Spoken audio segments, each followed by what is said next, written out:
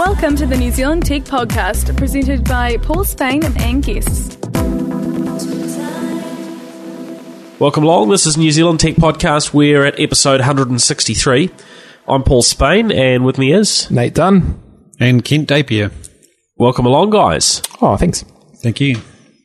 Kent, we'll start with you. Tell us where you fit into the technology world in New Zealand. All right. So I've been working for Netgear for the last 4 years as their country manager. I head up their business for distribution and retail, so looking after the key national retailers, our partners like JB Hi-Fi, Harvey Norman, Dick Smith's.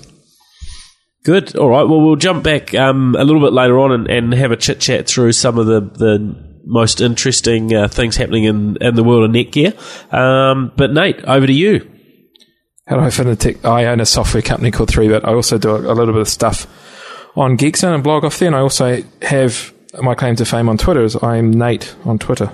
And you're quite a gadget enthusiast. Yeah, I quite like the odd gadget also. And today showing off your interest in pies. Yeah, I've got a Georgie Pie t-shirt on. Funny story is that I always wear the shirt whenever I fly to Wellington. And the reason I do that is because and this is leading up my secret, is the security guys will always go, oh, I love Georgie Pie. And my bag will actually go straight through, and I'm not even making this up. So now whenever I fly, I wear the Georgie Pie shirt because I get through security quicker. Wow, good tip. So anyone that wants to get through security... New Zealand security, that is. In Wellington. I don't think it'll help you in Washington or many other parts of the world. No. In fact, it might cause you more trouble than it's worth in other places. I don't know why, but... probably. There's got to be some flip side to the good side. Anyway, so this is our last episode before Christmas. And we are going to be chatting through about really some of the best tech of the year. And we've had a blog post up over the last few days at nztechpodcast.com, really highlighting some of those favourite things that we've played with during the year. Some of them are actually quite new, and we've got one or two gadgets here with us that we haven't had a chance to discuss on the podcast before. So we will be talking about those, and we'll be getting a bit of an update from Kent on what's happening in the world of Netgear as well. So let's jump in. To start with, we have a list on the site of a whole lot of sort of, bargains, basically, sort of cheap tech and gadgets that you can get your hot little hands on. Quite handy at this time of year if you've got a little bit of money burning a hole in your pocket and you're wondering what to get. So across a range of categories. So a little one there is the Logitech's Z50 little multimedia speaker, $30. There's lots of different speakers on the market at that sort of low end, but that's mono, not a stereo one, but reasonably good sort of sound and quality for the money. Then next up on the list, we've got Nokia's Lumia 520, which is probably one of the best sort of bangs for buck as far as low-end smartphones are concerned. Kent, you were having a look at that earlier. What's your sort of thought on that from a sort of size and weight perspective, etc.? I thought for the price at $179, that's an amazing smartphone to give to kids, or for a first smartphone. It's a fifth of the price of an Apple iPhone.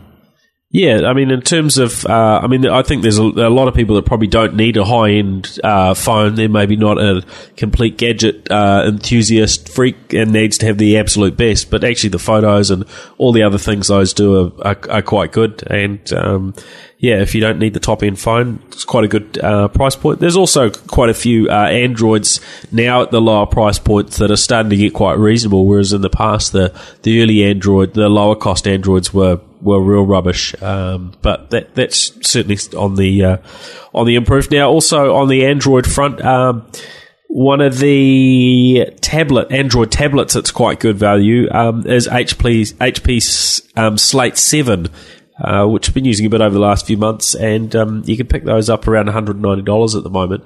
And for a 7-inch Android tablet, pretty good value actually. How does that compare to the iPad Mini?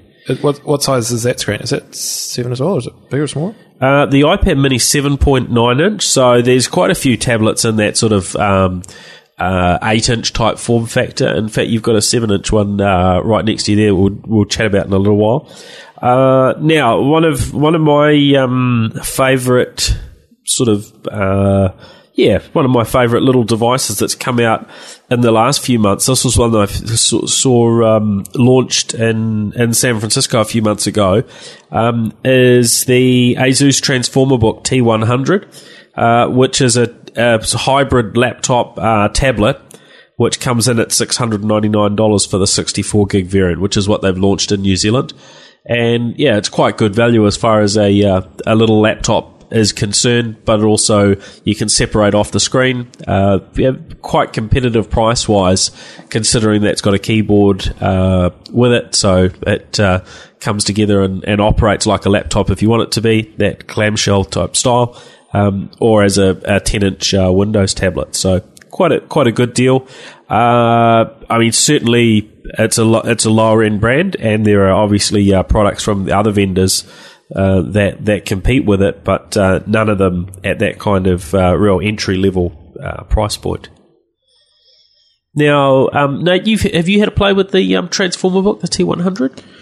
I'm trying to think if I remember going to see the Asus product launch in Green Lane at the. Oh yeah, they didn't have it, and that was a few months ago. Yeah, that wasn't the Novotel or wherever it was. Yeah, actually, no, I think I've had a play here. And, to me, I thought you had seen it here. The click thing doesn't.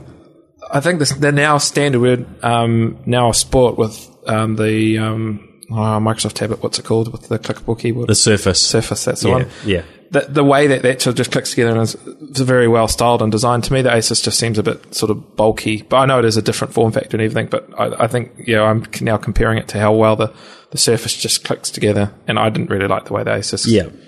For me, yeah. Yep. Okay. Fair enough. And I mean, they are in a very different category, whereas the Surface is a real premium product that I guess, Microsoft has tried to, position as direct competition to, the Apple products being a real premium, class of product. What I liked about the T100 is that you do have that ability to use it as a laptop, something you can use on your lap really well. Whereas the Surface tablets don't sit so well because they don't have a hinged connection between the keyboard and the screen. So not that there's too often where I need to use a laptop, but when we're sitting around doing a podcast, that's the most common time. So it always seems to come up in discussion here. Now other bits in our our bargain category. Skinny have got their $16 a month. What they're calling their stretch combo. So what do you actually get for that? You get 100 minutes worth of calls. You get 500 megs worth of data, and you get virtually unlimited text messages. And for I think December, January, they're doubling up on the data from half a gig to a gig, and doubling up on I think the minutes as well. What about calling? Unlimited calling as well, or just text? It's 100 minutes for calling, which can be nationwide, or at the moment they're covering Australia in there as well. So yeah, that's pretty cheap. So Skinny, of course, being Telecom's sort of budget brand, but it uses Telecom's sort of nationwide network to deliver it. Internet plans, all kind of, I guess, doing pretty strongly out there, and they've had some of these plans around for a while. Their TV advertising with Kim.com recently has helped give them a whole bunch of extra customers onto their unlimited plan, which is $99. And you pay the same whether you're on ultra-fast broadband or ADSL. Interestingly, they don't have this, or they don't have VDSL available just yet, but apparently it's coming fairly soon. And their DSL plan is at the slower 30/10 speed, but $99 for sort of uncapped internet is I think pretty reasonable value. Very cool. Now, are either of you guys projector fans? No, not so much. I live in a small flat in Mount Eden. My place isn't big enough to have a projector. Is it big enough? Let alone a big screen TV. I'm quite a fan of projectors, and particularly those that have got reasonable resolution, full HD. And this year we've seen sort of the price of those projectors come down, and Epsom have got their TW50-200 out, and that's in the market now for just under $1,500, which is quite cool if you do want to have a really big image, much bigger than you would, normally get with a TV. You can do, 100-inch plus if you've got enough distance from a projection perspective.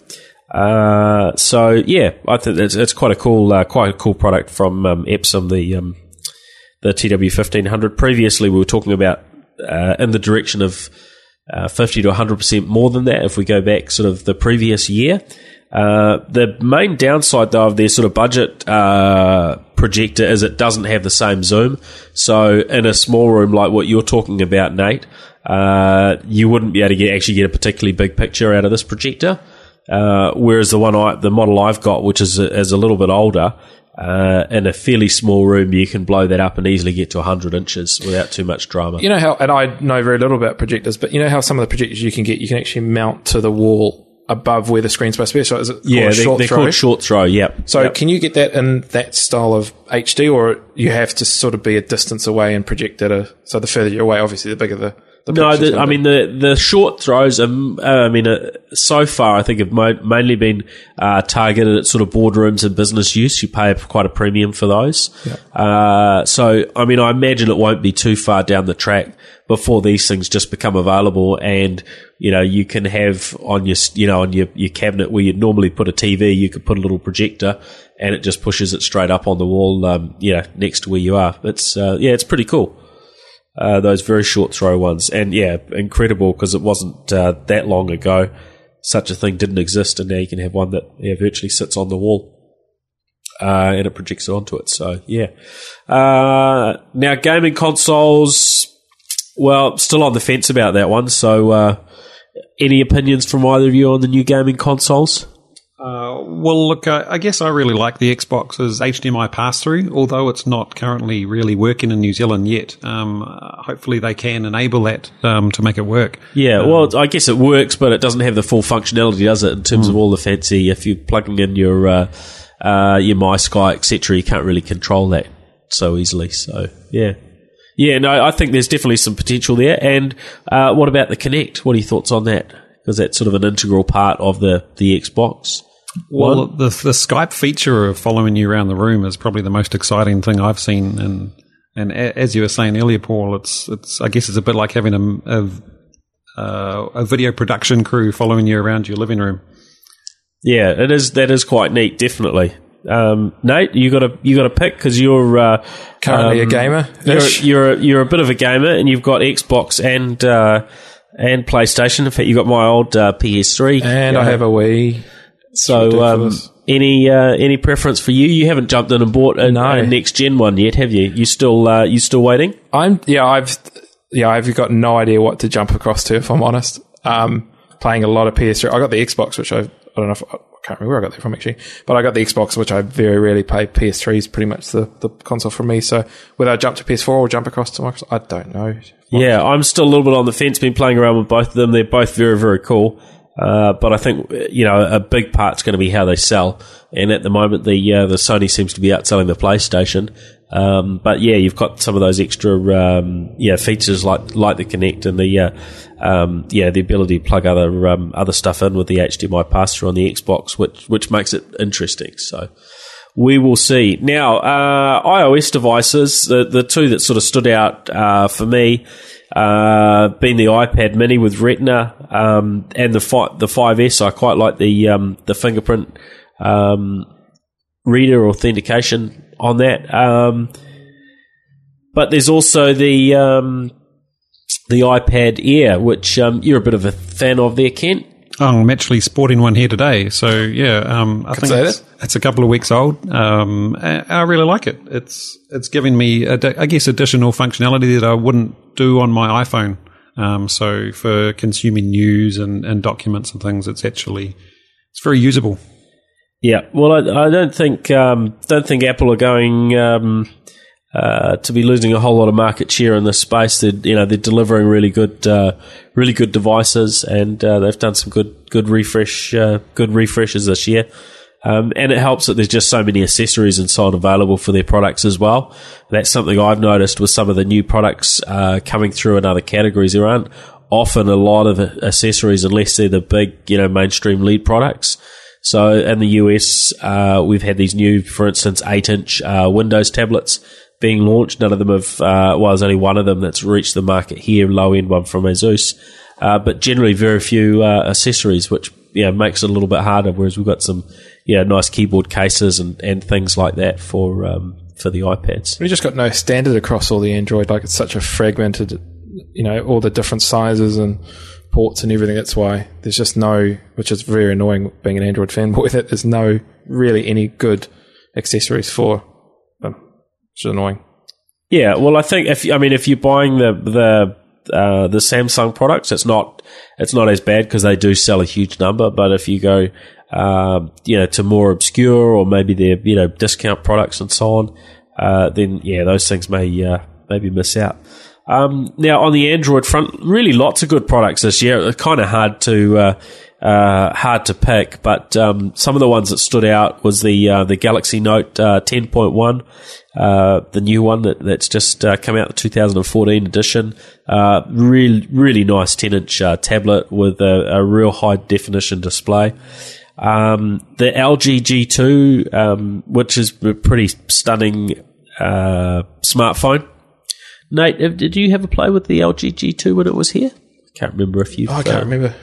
Yeah, no, I don't think. Is it the one that came in the two? It's got the roller. And stuff behind the camera. Yeah. Oh, sorry, not behind, underneath the camera. Yeah. I actually think Rod Drew from Zero's got one of these. I'm pretty sure when he was at Massey, when I saw him a couple of weeks back at the cloud thing with Vend, that he was using one of those, because other than that, or he's got some way to use his mind to make his phone scroll, but I'm pretty sure he was using that. I like the fact of having that button there. I think it's a cool way to scroll, and it sort of makes sense too.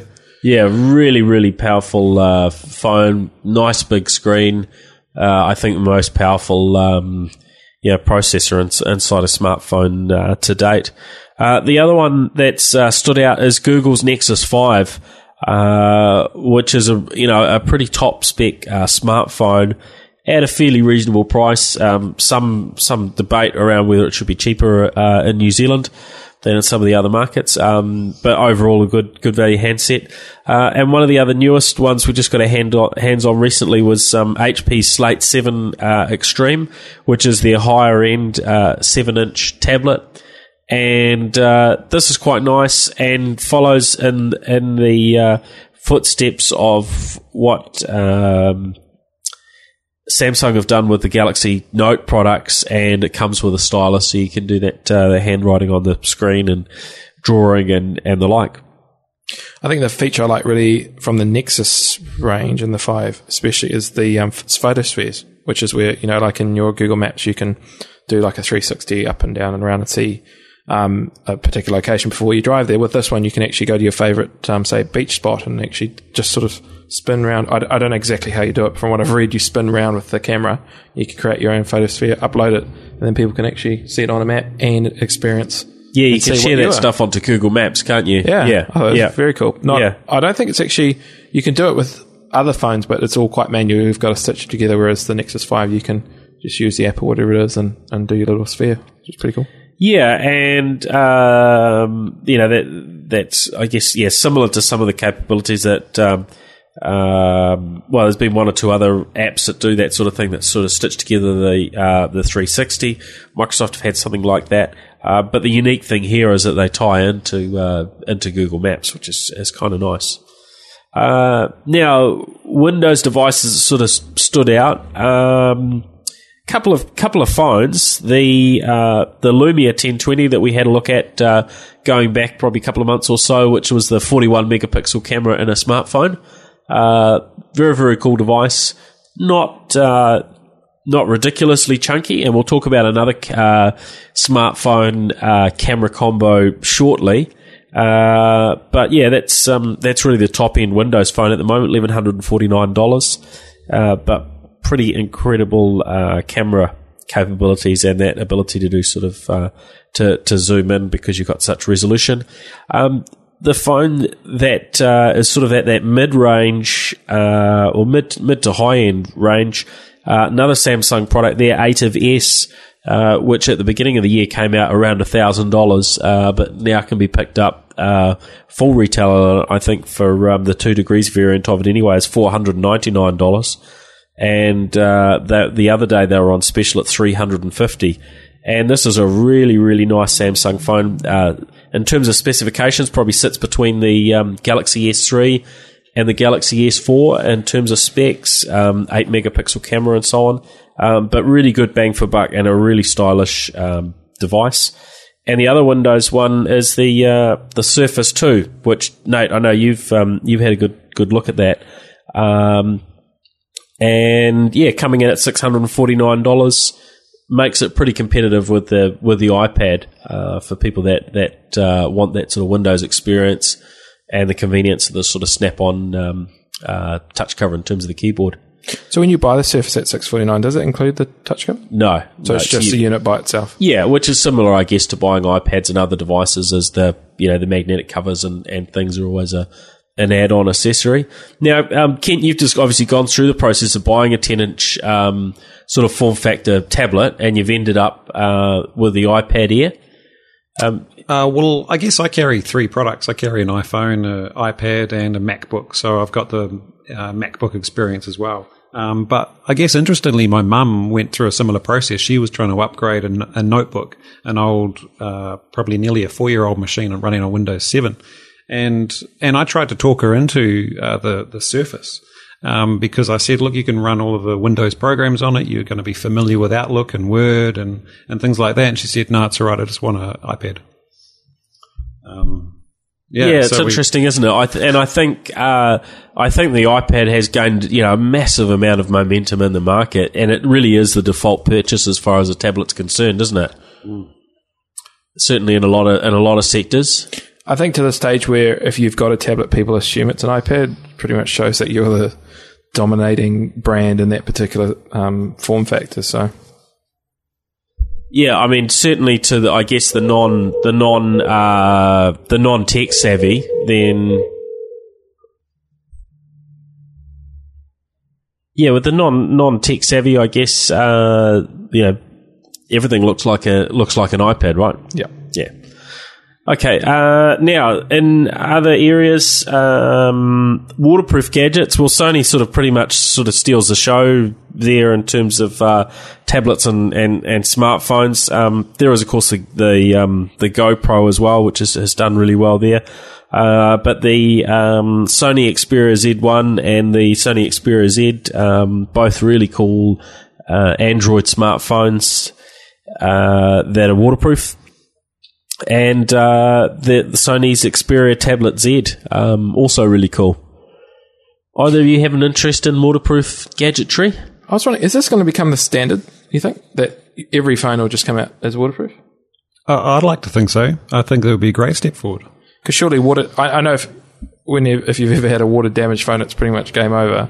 So I'm wondering if there'll be a massive push that just, by default, every phone will come out that you can, if you're out boating and it drops down into the water... inside the boat, obviously not over the side, you can sort of just brush it off and away you go. Well, I do a bit of running, and I like to carry my phone with me so I can get the GPS results and kilometres and everything like that. And having to put my phone in a Glad bag all the time and find a Glad bag and make sure it doesn't have any holes in it.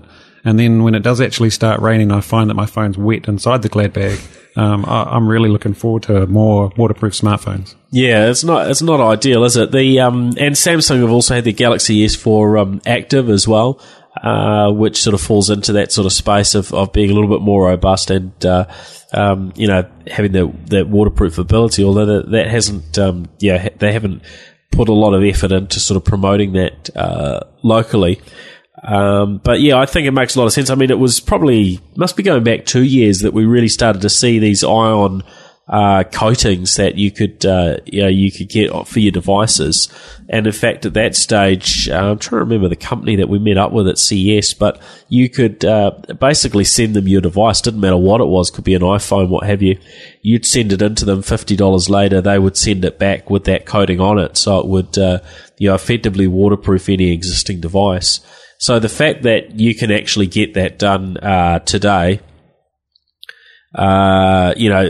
it makes a lot of sense that it just becomes a sort of a standard offering.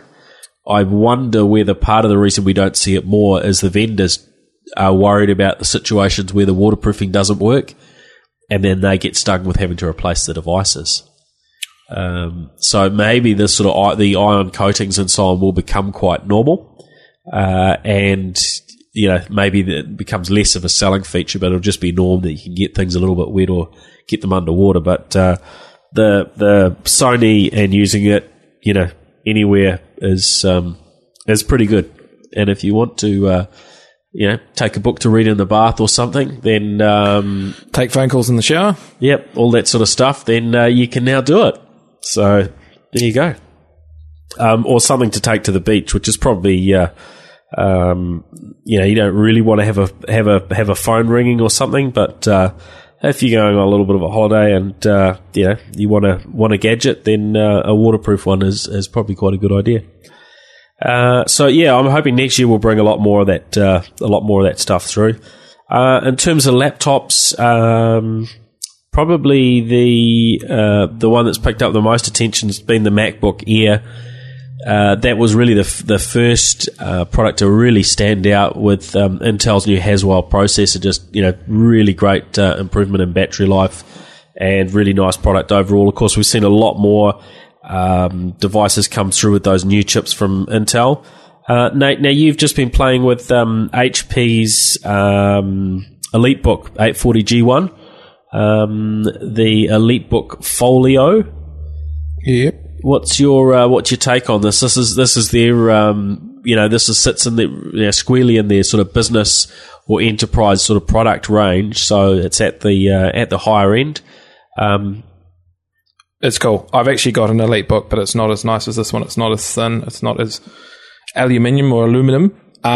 Did we say it's got built-in 4G?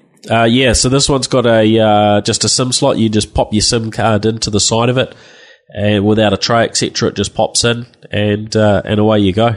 4G. It's also got the docking station, which I like, and it's got the side port. So what actually happens is, which I didn't know until I got my one, is you stick it down, and then there's a contraption that slides across and plugs into the side. So the old HPs the docking port would be actually underneath the laptop, whereas this is across to the side. Which is a big one for any business user that wants to quickly connect screens. You've got to have a docking station. It's a really nice laptop. I suppose the only thing we were able to find that doesn't have is a touchscreen. Yeah, and apparently there are touchscreen models coming, but the review unit we got our hands on doesn't have that. And it's got the Windows 8 or 8.1 sticker on it, but that one's actually come with Windows 7, yep. Which of course a lot of businesses are still running. I still use Windows 7. I find it's fine. This is 8 gig of RAM, 223 gigabyte solid state hard drive. Must be. 256 solid state. So it's a nice, overall, very nice, very very fast machine. And having the new chip in it means you get some pretty good battery life. Oh, the other point is the fact that the touchpad doesn't have the feedback. So, for example, with mine, you click it and it sort of gives you a bit of feedback, whereas this one you sort of just tap it in the bottom left, and it doesn't move at all, does it? No, and then tap the bottom right, obviously. But it is pressure sensitive, so you can maybe do some fancy sort of drawing and stuff like that with it. And you can do all the gesture control. So if you're using Windows 8, you can actually do a lot of those sort of gestures actually on the touchpad itself. Oh, that's cool. Just kind of handy. A couple of other products is the Lenovo's ThinkPad. They've had their X240 out and their T440. Both really, really nice touchscreen laptops. Not the stylishness of the HP. I think the Folio looks really, really nice with that aluminium look. The ThinkPads have sort of got this classic look that doesn't ever seem to change much, but really, really robust and convenience of all of the things that you really need. And even without docking, you've still got an Ethernet port in the side, which HP is sort of starting, and others are sort of starting to drop. You've got a VGA port as well as a mini display port, so you walk into a meeting room to need to do some sort of presentation. And if there's only a VGA cable available for the projector, no problem because it's got that. And you've got that unique of having dual batteries. So there's a battery that's actually completely inside the device as well as a removable cell. So, yeah, if you're sitting on a long flight or you're in a situation where you need to change your battery, you don't even need to turn the ThinkPad off.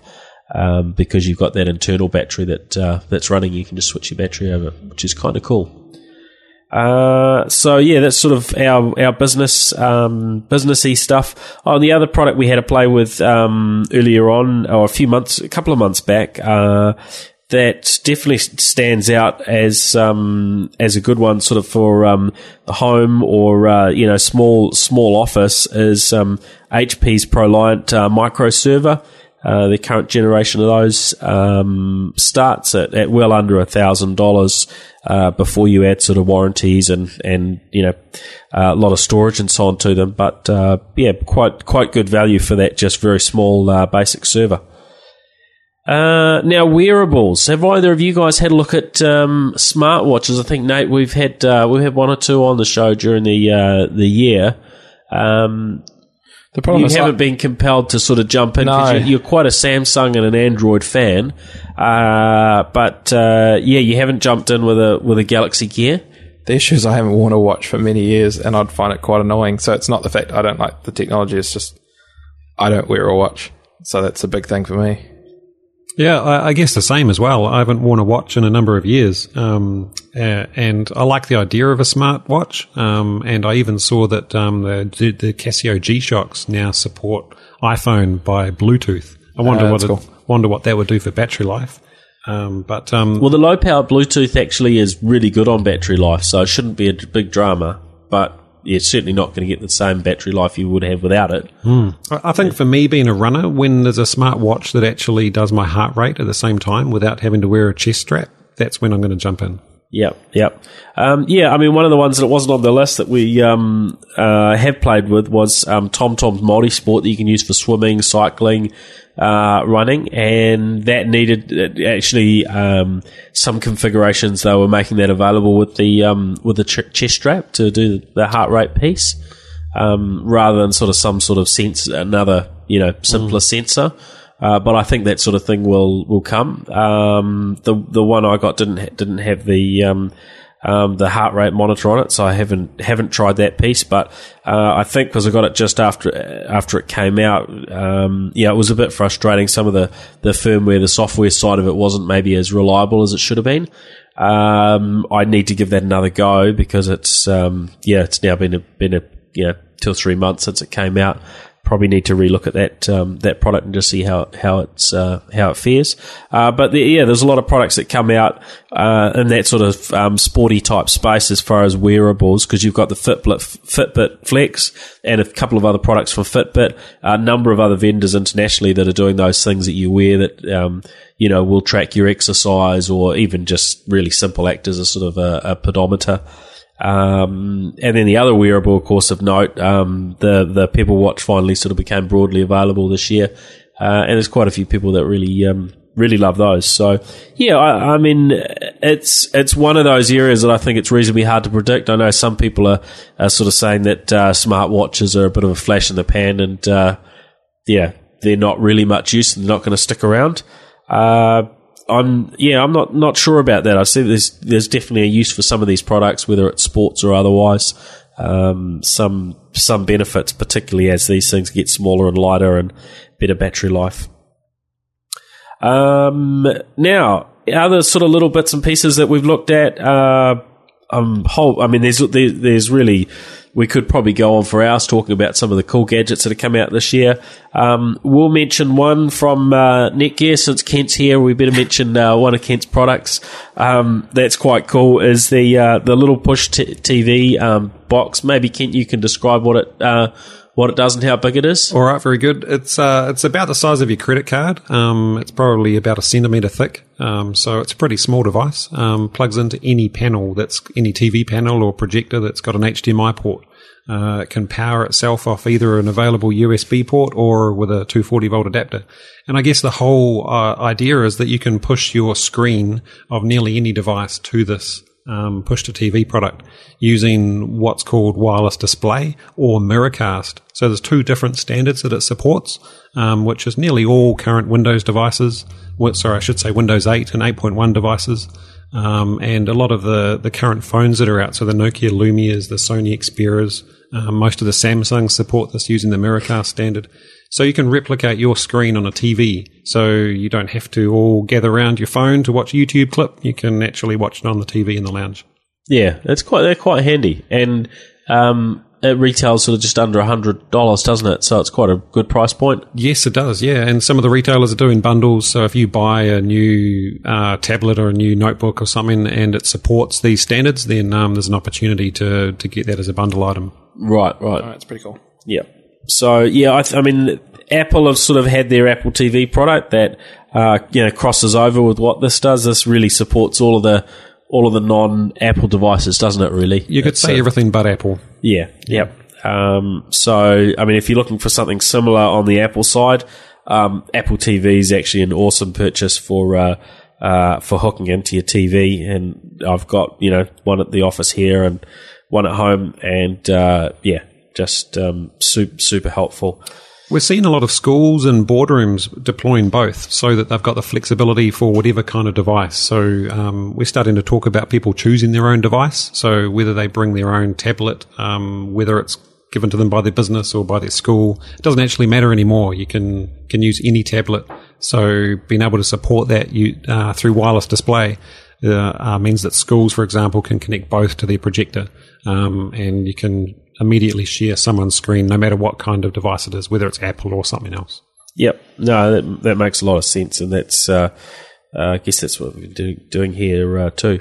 Now, there's a few more other things on that list, that sort of best of 2013 list, including some freebies actually. So well worth a little bit of a look at nztechpodcast.com there.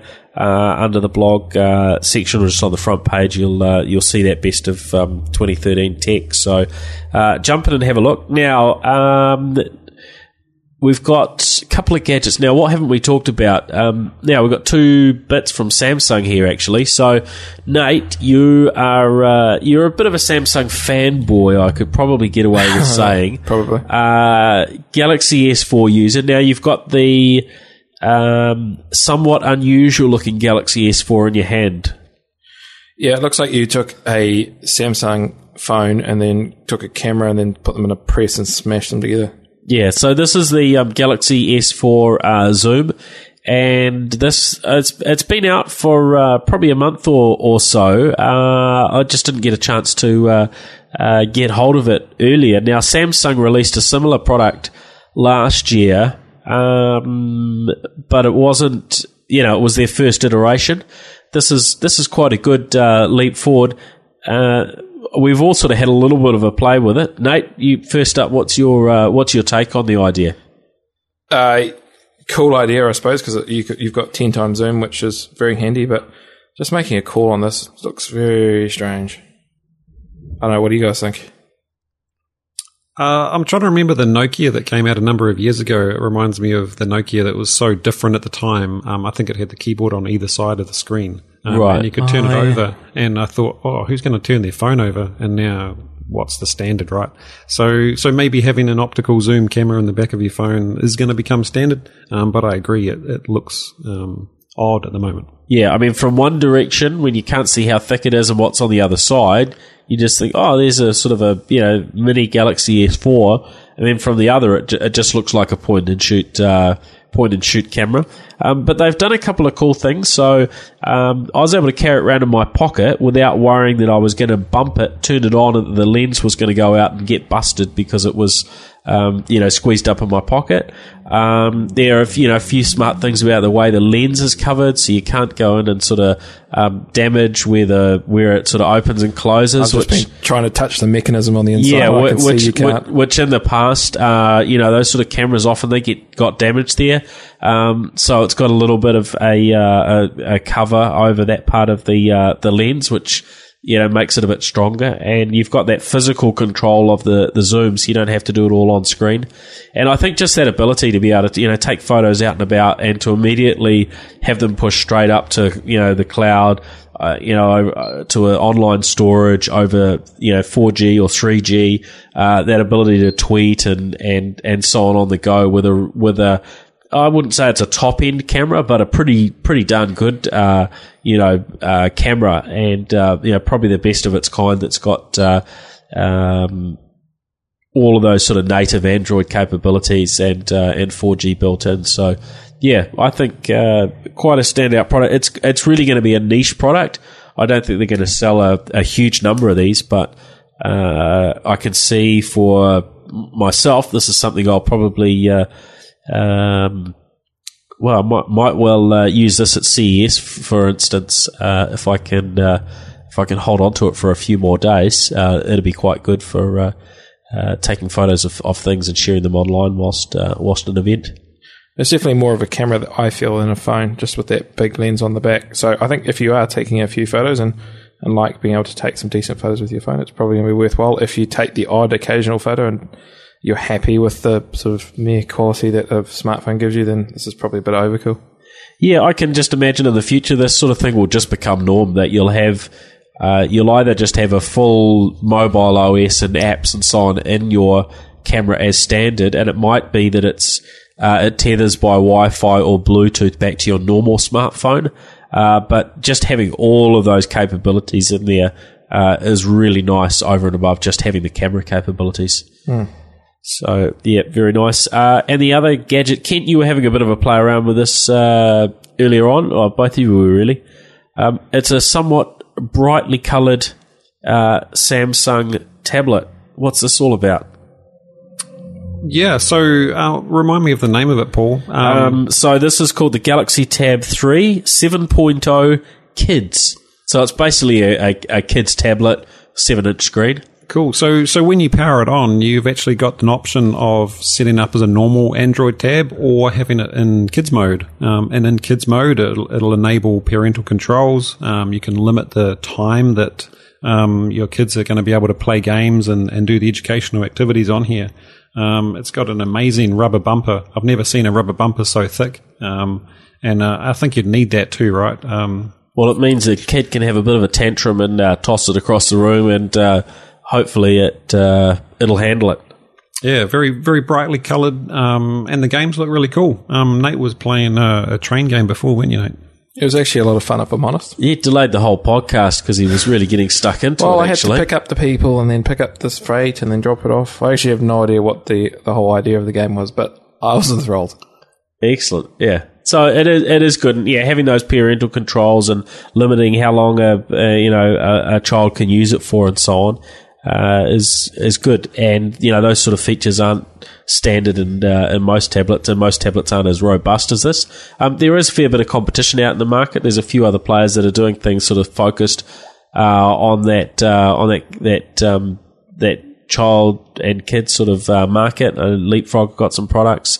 There are various ones out there, but it's good to see these things coming through. Because as Kent mentioned, we were chatting before we started, you give a normal, kids love grabbing the iPad or whatever the tablet is that's around, and often a standard device isn't set up with those parental controls, and you don't quite know, what they might end up doing or how long they might end up, using it for. I guess that's something that's reasonably easy to control, but it's quite nice to have that built in as an artificial feature so that the device breaks after 30 minutes of use a day or whatever it is that you want to set as the limit. Kind of cool.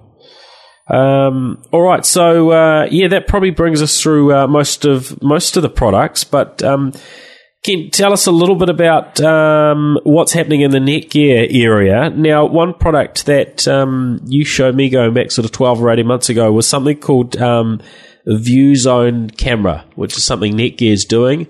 And there's a bit of a product refresh coming up for that. We're likely to see that in New Zealand. We certainly are. So Netgear purchased a company called ViewZone, as you said, about 18 months ago. And these guys did a really exciting thing for the US Army. They produced this camera with 3 lenses on it that the Army guys could throw into a combat zone, and then they could look at it wirelessly on their arm. And from a wireless camera, battery-powered point of view, this is really quite exciting. So in a typical home, you're actually going to be able to put a camera anywhere you like. Oh, so you don't just toss a camera in through the front door, or it's not a bad idea. That? It's not a bad idea, actually. But no, these come with little 3M magnetic pads that you can mount, say, in the corner of a room, anywhere you like. Right. You don't need to run any power to it. These run on little 3-volt batteries, the same kind of batteries you'd put in a SLR camera. Right. Yep. And I've had one across the road from my house. I actually climbed a ladder and stuck it to a tree in the reserve so that I could record the front of my house. It's been running on those batteries for 18 months now. Wow. So if I have to go and replace the batteries every year or so, it's not too big a task.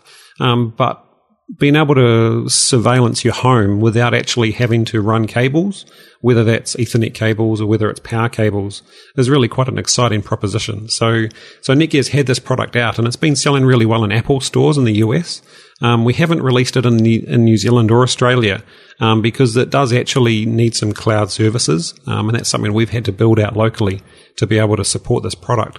So that's now been done, and we're going through a hardware refresh. So we should see this product in New Zealand hopefully February, March. And these new cameras will also be outdoor savvy, so they're not going to matter if they get a bit of rain on them or a bit of wind or anything. They're going to handle all of that. So if you want to check it out, go to viewzone.com. It will come up as a Netgear website. Either that, or you can try and search online to find Kent's address, and there's one sitting opposite his house on a tree.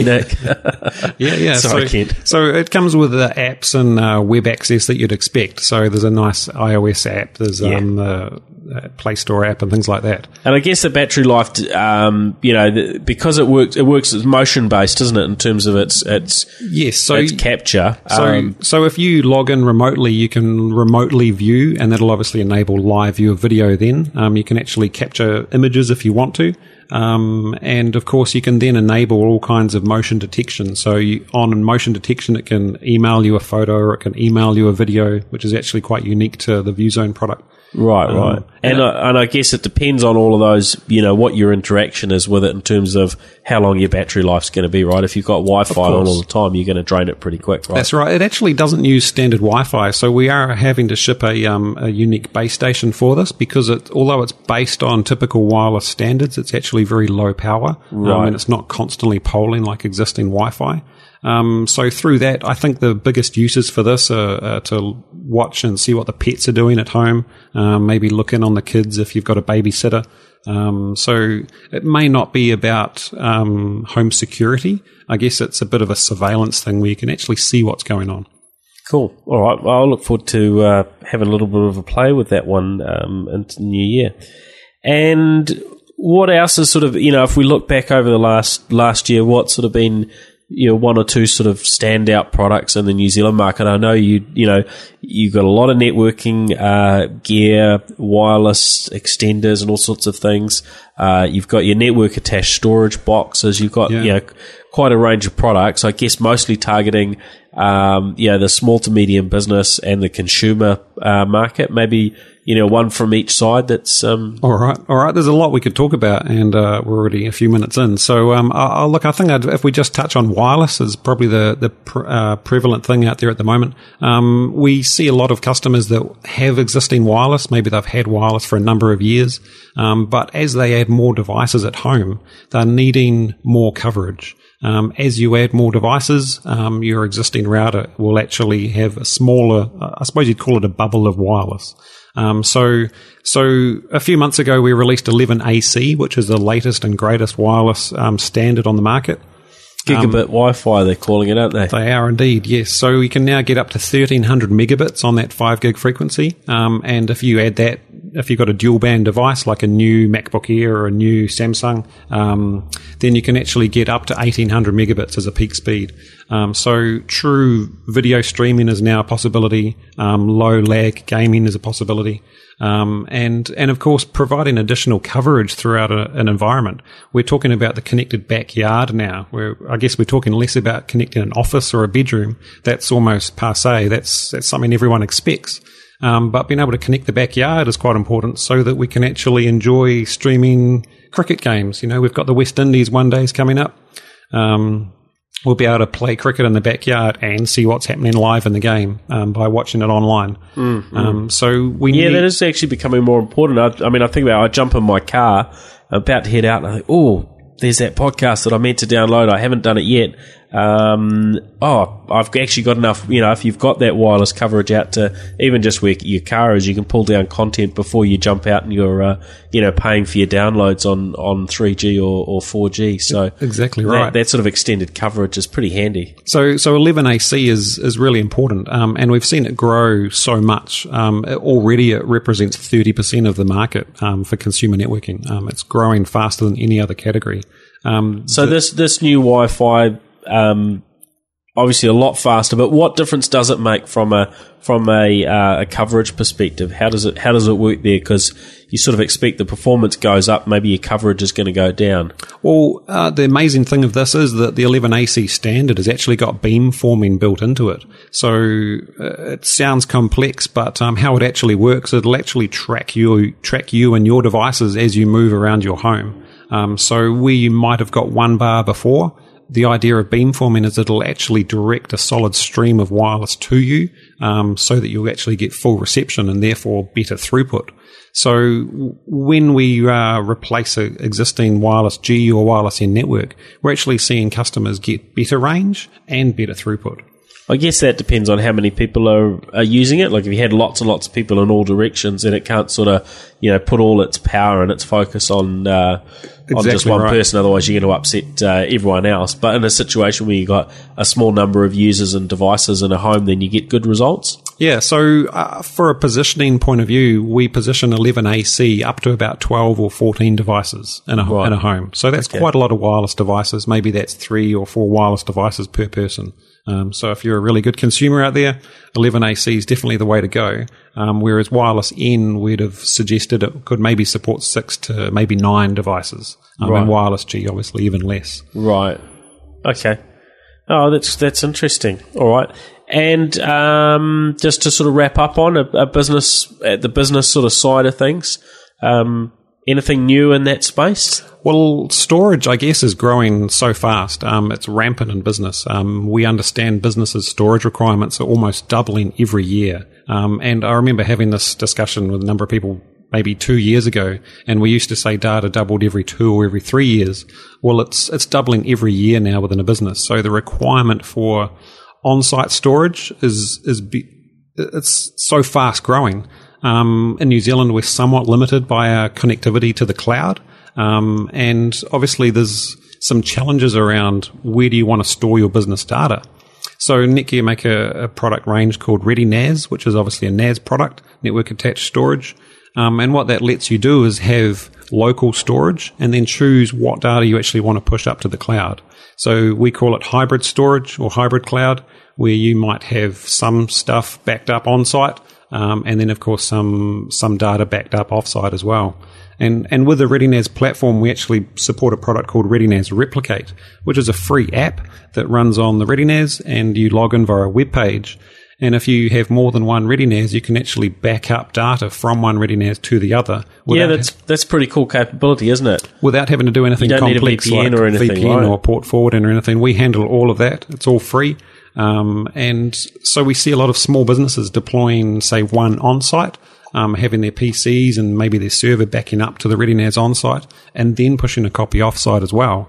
So we get to do the disaster recovery or off-site piece at the same time.